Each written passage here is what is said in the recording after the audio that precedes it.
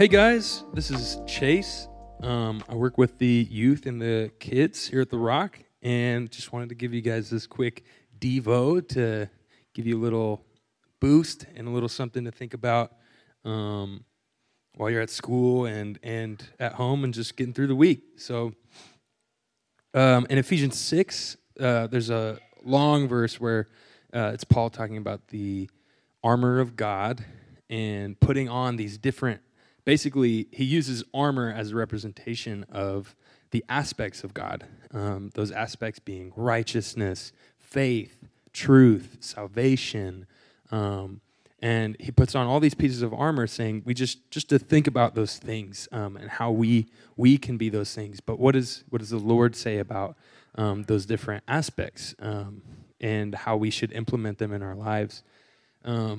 But altogether, if we really take those and we take even, he uses the example of a sword for the word, that's my favorite part because really we can just think about it as knowing the Lord, having the Holy Spirit in us, giving us wisdom as we go through the day, even on the most, minute, small decisions that we make, we can just ask the Lord, and then on top of that, we can bank on the knowledge we have of the Bible and what we've read.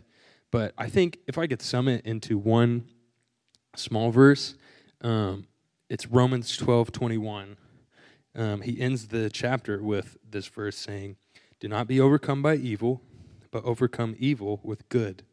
And simply put, that's the gospel, is we overcome evil with good, and not just being a good person, but with the goodness of God, which just turns us back to his different aspects of his goodness: righteousness, faith, truth, salvation, and the knowledge of the word.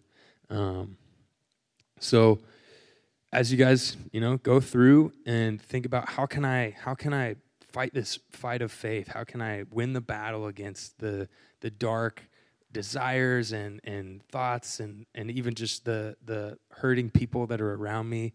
How do I show the goodness of God? And it's simple, as we show it by loving others, loving our neighbors as ourselves, being kind to others, and putting others before ourselves, preferring them before ourselves. And so, simply put, again, we overcome evil with good. So think about that.